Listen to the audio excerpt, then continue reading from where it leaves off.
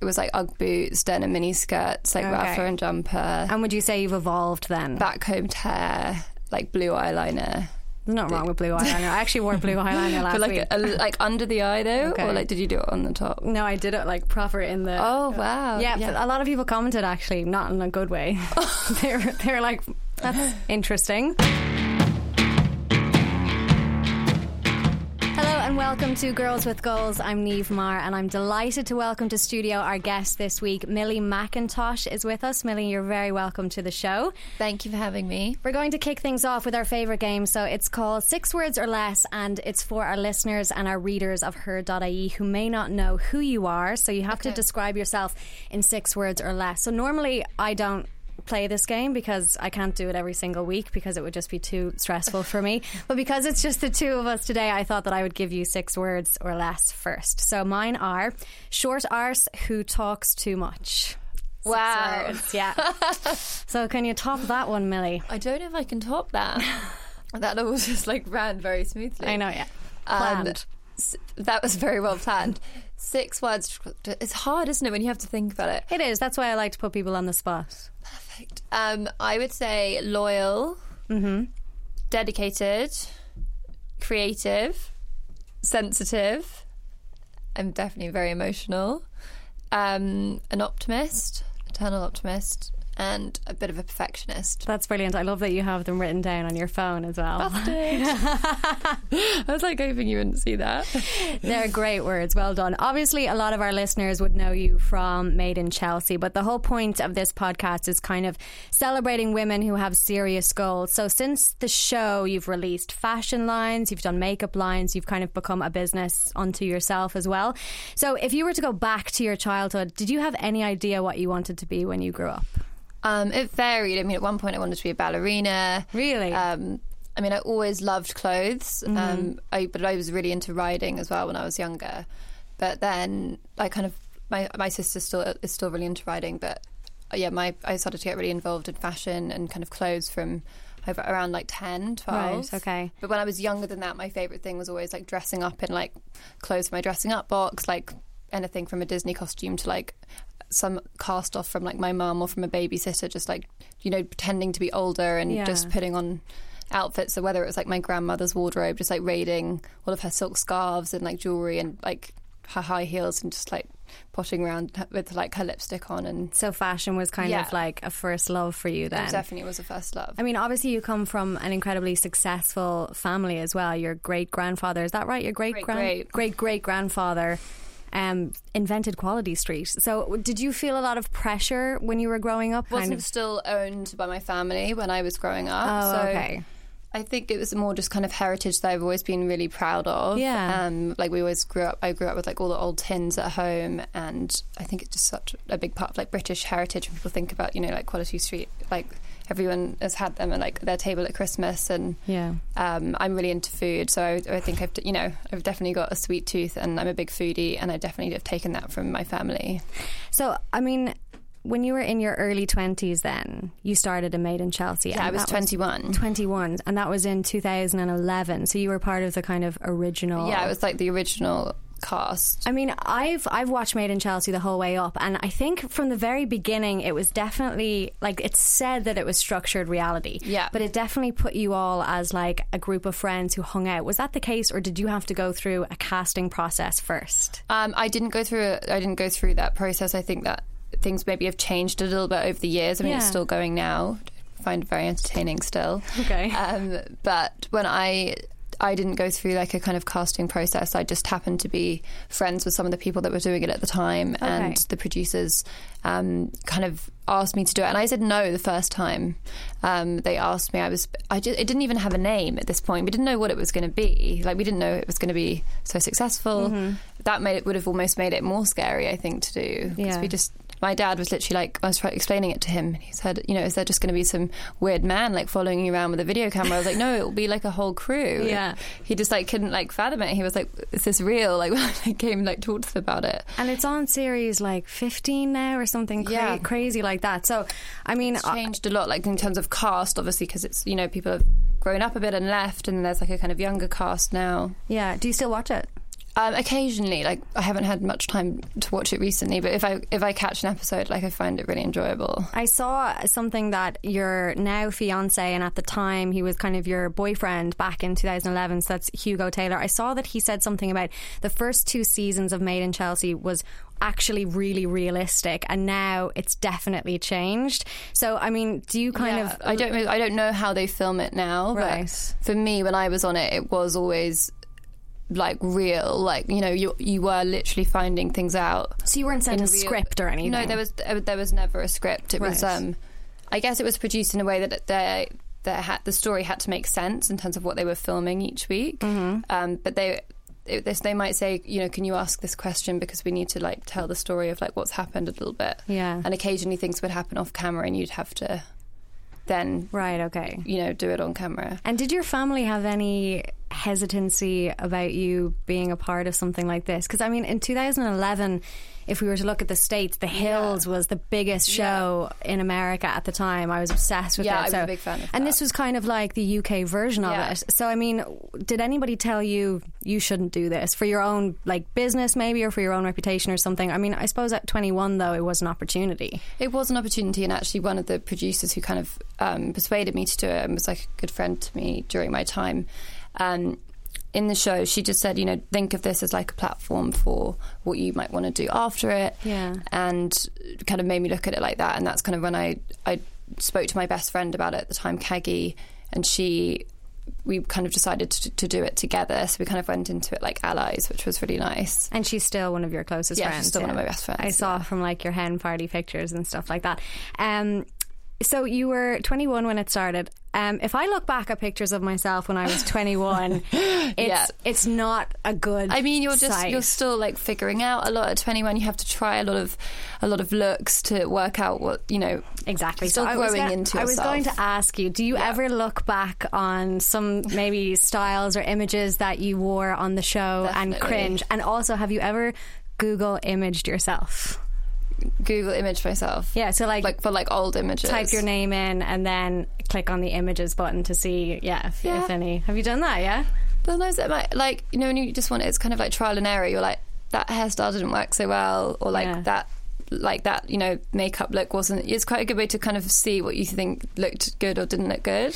Yeah, I mean, for me though, I'm very glad that there wasn't reality TV when I was in my early 20s. Also, there was obviously some images that I wish weren't there, but you know, you have to go through lots of kind of make mistakes with what your look is, but there was a lot of fake tan for me, and like kind of just, you know, as younger, it was just I liked wearing a kind of heavier makeup look, the mini dress, you know, the big hair, never a coat, just like really, really high heels.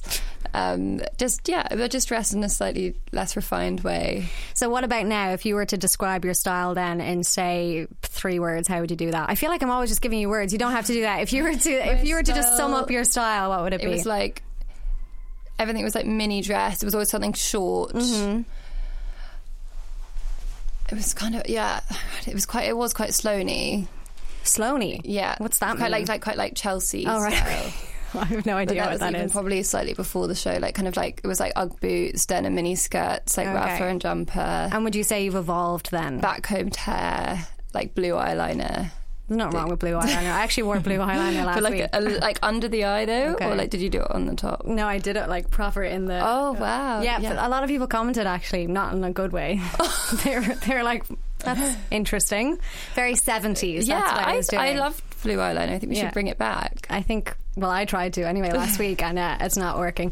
So let's talk about weddings a little bit. So you're getting married. Congratulations.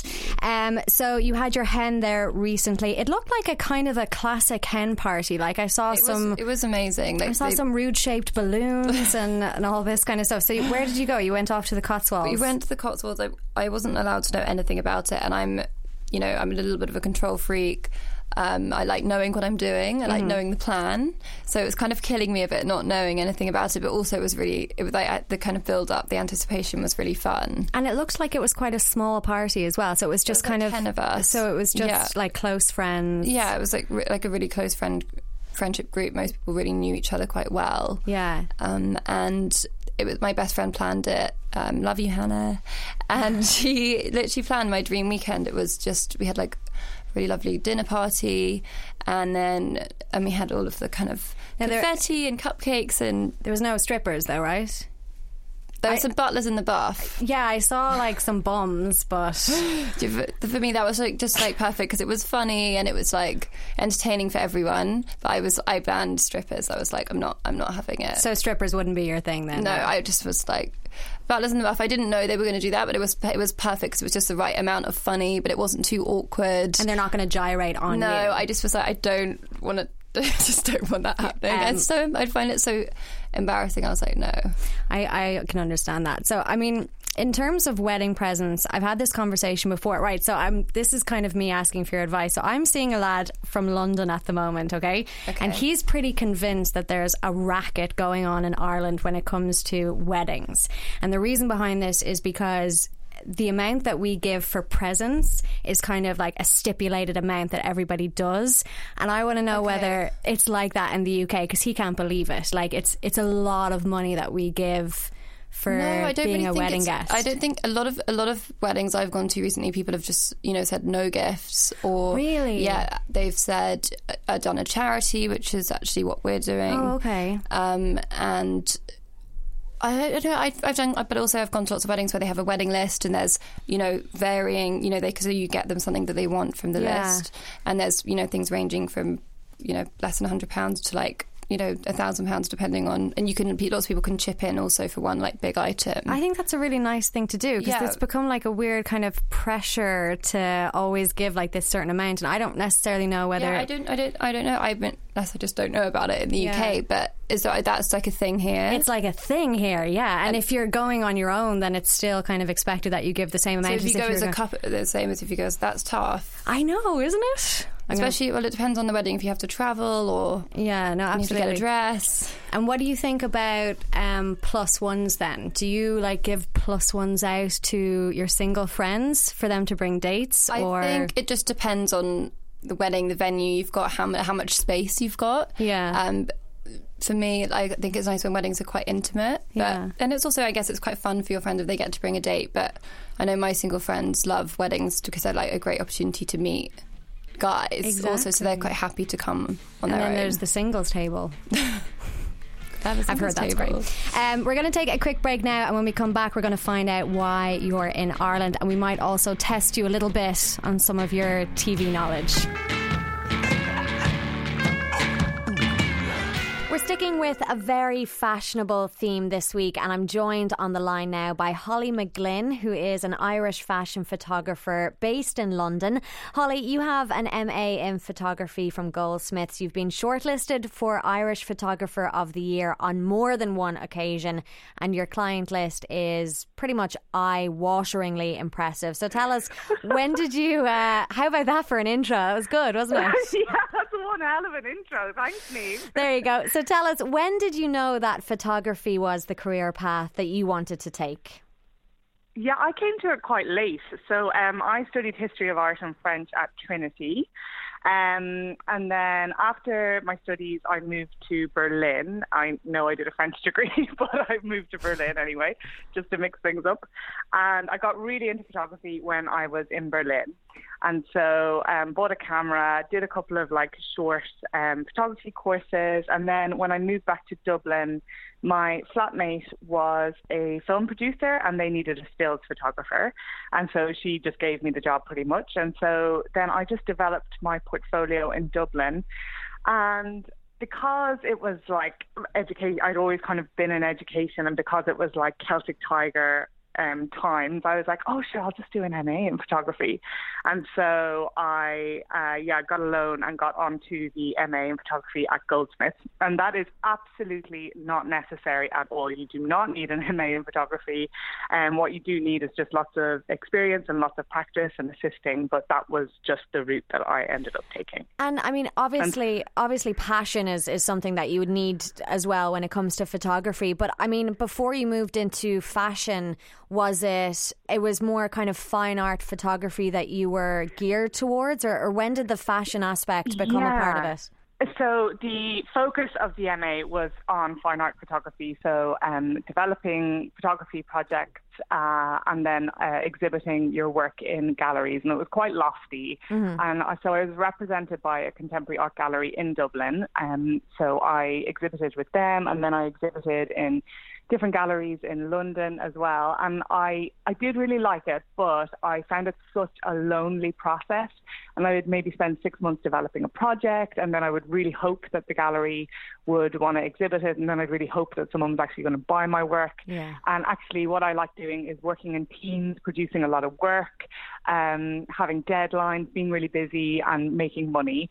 And so I decided that fashion would sort of satisfy those commercial desires that I have, but also would allow me to create really beautiful sort of fine art style work as well. So I moved into fashion photography probably about 7 years ago now. Okay. But that was like starting all over again, really.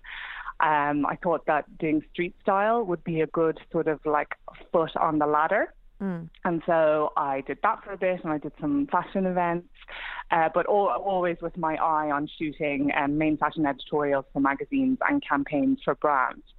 But I found that people like to pigeonhole you. And so everyone knew me as a street style photographer. So when I would approach editors about shooting fashion editorial for them, they'd be like, no, but you're a street style photographer. And so I actually had to stop doing street style and just keep shooting editorials on my own time, and then just sort of let that rebrand infiltrate into people's minds before I started getting commissions for the kind of work that I wanted. And so tell me then, when you were moving into fashion, who was it that you drew inspiration from in the world of fashion photography, and how did they kind of influence your thinking and your photographing as well as your career path? Some of my favourite photographers are Ellen von Unwerth. She is amazing, like flashy, poppy, really colourful work. It's a little bit irreverent, a little bit provocative, and I absolutely love her style. And because there are very few female fashion photographers in the industry, she's really a great role model for me. So I admire her and her work and her career so much. Amazing. And then there is another amazing photographer called Miles Aldridge, who creates really beautiful, again, colourful work as well. And Jürgen Teller is another photographer whose style is really like flashy as well. And I think the sort of the colour and the flash and the narrative of the photography of those three photographers have really informed my style. And Holly, is being selective important at the beginning of your career if you're starting out in fashion photography, or do you kind of take what you can get when it comes to work? Because obviously everybody kind of has to make a living as well, but how important is it to be selective with your projects and pay the bills? Sure. Well, I said probably about like 8 years ago now, I started saying yes to every single opportunity that came my way, like come hell or high water.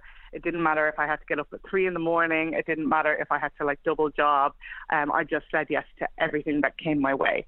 But what I did was I didn't advertise the fact that I did all of those jobs. A photographer friend of mine, who was a mentor to me at the start of my career, told me that in places like London and New York, you have to be really, really niche in what you present to the world. Someone isn't going to book a fashion, someone who says they're a fashion photographer, a portrait photographer, PR photographer, when they can just book someone who purely does fashion. So it's very careful about you have to be very careful about how you brand yourself.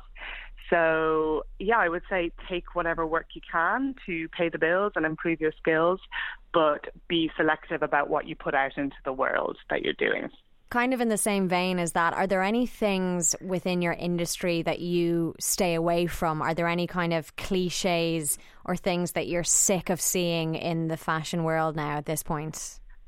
Well, I made a commitment to myself at the start of the year, inspired by Frances McDormand's amazing Oscar acceptance speech about inclusion riders. Yeah. I realised that I really do have so much influence in terms of what media women are consuming. Mm-hmm.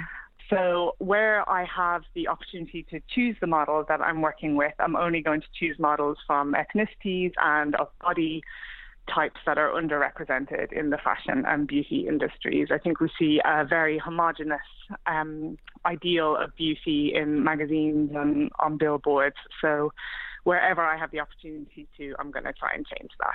Holly, are you alone in that? I mean, do you find that a lot of photographers within your industry are feeling the same way, or are you kind of a little bit individual in your efforts? I don't think so. I think there is a movement happening, and I think it's happening quite slowly, but I can definitely see some differences in the types of casting that we're seeing in campaigns and in magazines as well, especially with Edward Enninful as the new editor of British Vogue. He has had such diverse models in his editorials that he's published, and I think they're a real leader for change in the industry. So I think if he's doing it, then everyone else is going to follow suit pretty soon. And what about retouching? So, I mean, obviously it's something that happens as a photographer. What's your opinion on that whole process that happens in post and using Photoshop within the fashion world? I mean, obviously everybody needs an aesthetically beautiful shot in order to, you know, do what the whole point is, which is to sell the clothes. But I mean, have you ever had like really crazy experiences with that where you're just like, that's not the picture that I took? Well, I mostly do my own retouching, unless the client has a preferred retoucher that they want to use, but I would always ask to sign off on those photos before they are published. But I have one rule when it comes to retouching, and that's that I never slim any models down. So, but beyond that, I am happy to enhance the photo in whatever way is necessary to sort of create an aspiration. Yeah. Because that's really the point of the photography. But yeah, I don't slim down. That's my rule. That's a great rule to have. So obviously we're kind of living in the midst of big changes within the fashion and publishing world at the moment. So how do you see the role of photographers change as the fashion and digital world continue to expand in terms of the amount of kind of self-curation that's happening now with Instagram influencers, and you know, everybody's a photographer now, as they say, when it comes to their own kind of social media. So how do you think that your role within the fashion world is going to change in, say, the next kind of 10 years or so? Yeah, I don't know. If you have any ideas, please pass them on. I'm gonna need you to answer me, Holly. Yeah, we'll see. I mean, obviously, a lot of magazines are closing down at the moment, which is really sad. Really sad. I still invest a lot of money in print magazines. I think there's nothing quite like buying yourself a big glossy and going through all the articles and the beautiful photography and all of this creative work that has gone into it. But I just think it's print that people aren't interested in anymore. It's not that people aren't interested in seeing beautiful imagery and reading interesting articles. So I think it's just going to different platforms. So I think the kind of work that we might see in a print magazine now will just go online somewhere. And so hopefully the budgets that were once in print will just go to a different platform now. And what advice would you give to aspiring fashion photographers who are trying to break into the business at the moment? I would say find a great creative team. So find other stylists, makeup artists, art directors, hairstylists that are looking to expand their portfolio as well. And I would say just book test shoot after test shoot after test shoot, approach modelling agencies to work with their new faces and just keep shooting as much as possible. Just be really relentless, because there's a lot of no's at the start of your career and even in the middle of your career, and I'm sure at the end of your career as well. But you just have to be quite resilient to the no's and persevere. And finally, until someone says yes. Finally, Holly, before I let you go, I mean, we hear a lot about creative people suffering from things like writer's block and stuff like this. So my final question is, how do you stay inspired? Like, I mean, I think it's tough sometimes. I know I struggle with it sometimes, and I have to kind of clear my head and maybe go for a walk or something like that. So are there any times when you feel like your creativity is stunted, and how do you combat that? Definitely. I mean, I know fashion photography is a creative role, but equally I feel like a lot of my skills are very technical. There's a lot of like lighting and equipment and software, and then there's a lot of like organization skills that go with it as well. So I feel like sometimes that I'm not being very creative at all. So I guess like I said, I read a lot of magazines. I go to a lot of photography exhibitions. I read a lot of books. I don't know. It's kind of intangible. It's hard to put your finger on it. But I would say get off your phone, get off your laptop, and go get out into the world. Absolutely. Well, I would say I look at your Instagram account and it fills me with creativity. It's aesthetically beautiful to look at. So I would say to everybody listening to go and check out Holly McGlynn. And Holly, thank you so much for taking the call and coming on the show. Thank you so much. It's been lovely to chat. Okay, so we're back with Millie Mackintosh. So I've seen in interviews before that you've said that your entire experience on Made in Chelsea was incredibly fulfilling and that you wouldn't change it for the world, and it's a part of you and it's a part of who you've become today. So I thought that in keeping with that, we might have a little bit of fun before we go. So I want to test you a bit on the series and see how much you remember. So some of this is from the first like series. 6 years ago. Yeah, no, that's fine. Okay. So which one of these has not been a business venture for Mark Francis Vandelli? Which has not. Which has not. Okay. So you've got 3 options. Pocket squares, alligator skin wallets, or silk monogrammed umbrellas with gold handles and gilt piping. This is a difficult one because I feel like I want to say I hope he hasn't done the alligator skin wallets. Okay. Is that your final answer? Okay, wait, what was the pocket hankies? Pocket squares, alligator skin wallets, or silk monogrammed umbrellas with gold handles and gilt piping. Oh, I feel like it's really hard because he would definitely probably try like use all of those things. I don't know. I'm going to push you for an answer. Okay, Millie. I'm going to say not the wallet. Not the wallet. That is incorrect. Oh. He's actually done alligator skin wallets. Ooh. So he hasn't done silk monogrammed umbrellas with gold handles and gilt piping.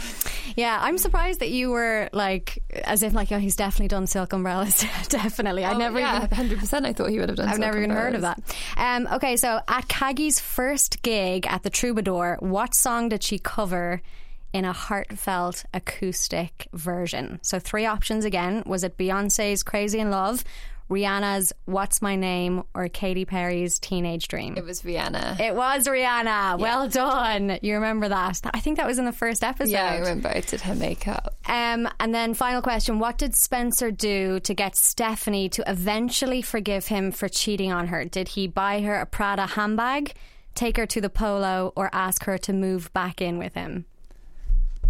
Did he buy her a handbag? He bought her a Prada handbag, yes. Oh, like those boys. Those boys!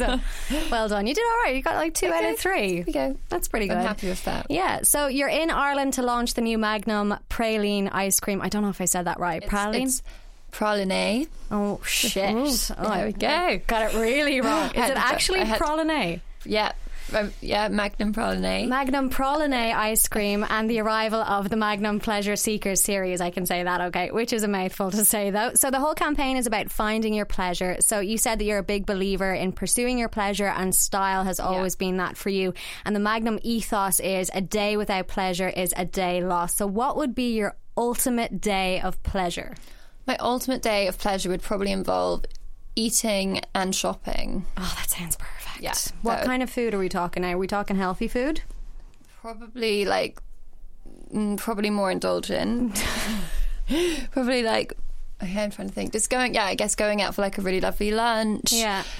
I mean, I really love Japanese, going for some like really lovely sushi, going shopping with the girls, having indulgent dinner with lots of praline ice cream for dessert. Nice. Curling up on the sofa with a tub in the evening. Yeah, well done. I like that plug there as well. So you've got an event then this evening in Dublin as well. So you're going to be giving some tips about your own style. Yeah, I'm going to be talking about style and just a range of different outfits, different ways to wear them. Amazing. and enjoying the cocktails and the ice cream. Fantastic. I will see you there, and I'm presuming that you're also going to get a lifetime supply of Magnum for doing this campaign. So. Amazing. Millie, thank you so much for coming in. That is all the time we have for this week. Thank you so much to my guest Millie McIntosh for joining us in studio. Shane Dempsey was on sound. Anya Leach was helping me out behind the scenes today. Join us next week. We'll be coming to you from London for a very special episode. I'm Niamh Maher, and we'll chat to you then. Thanks. Bye.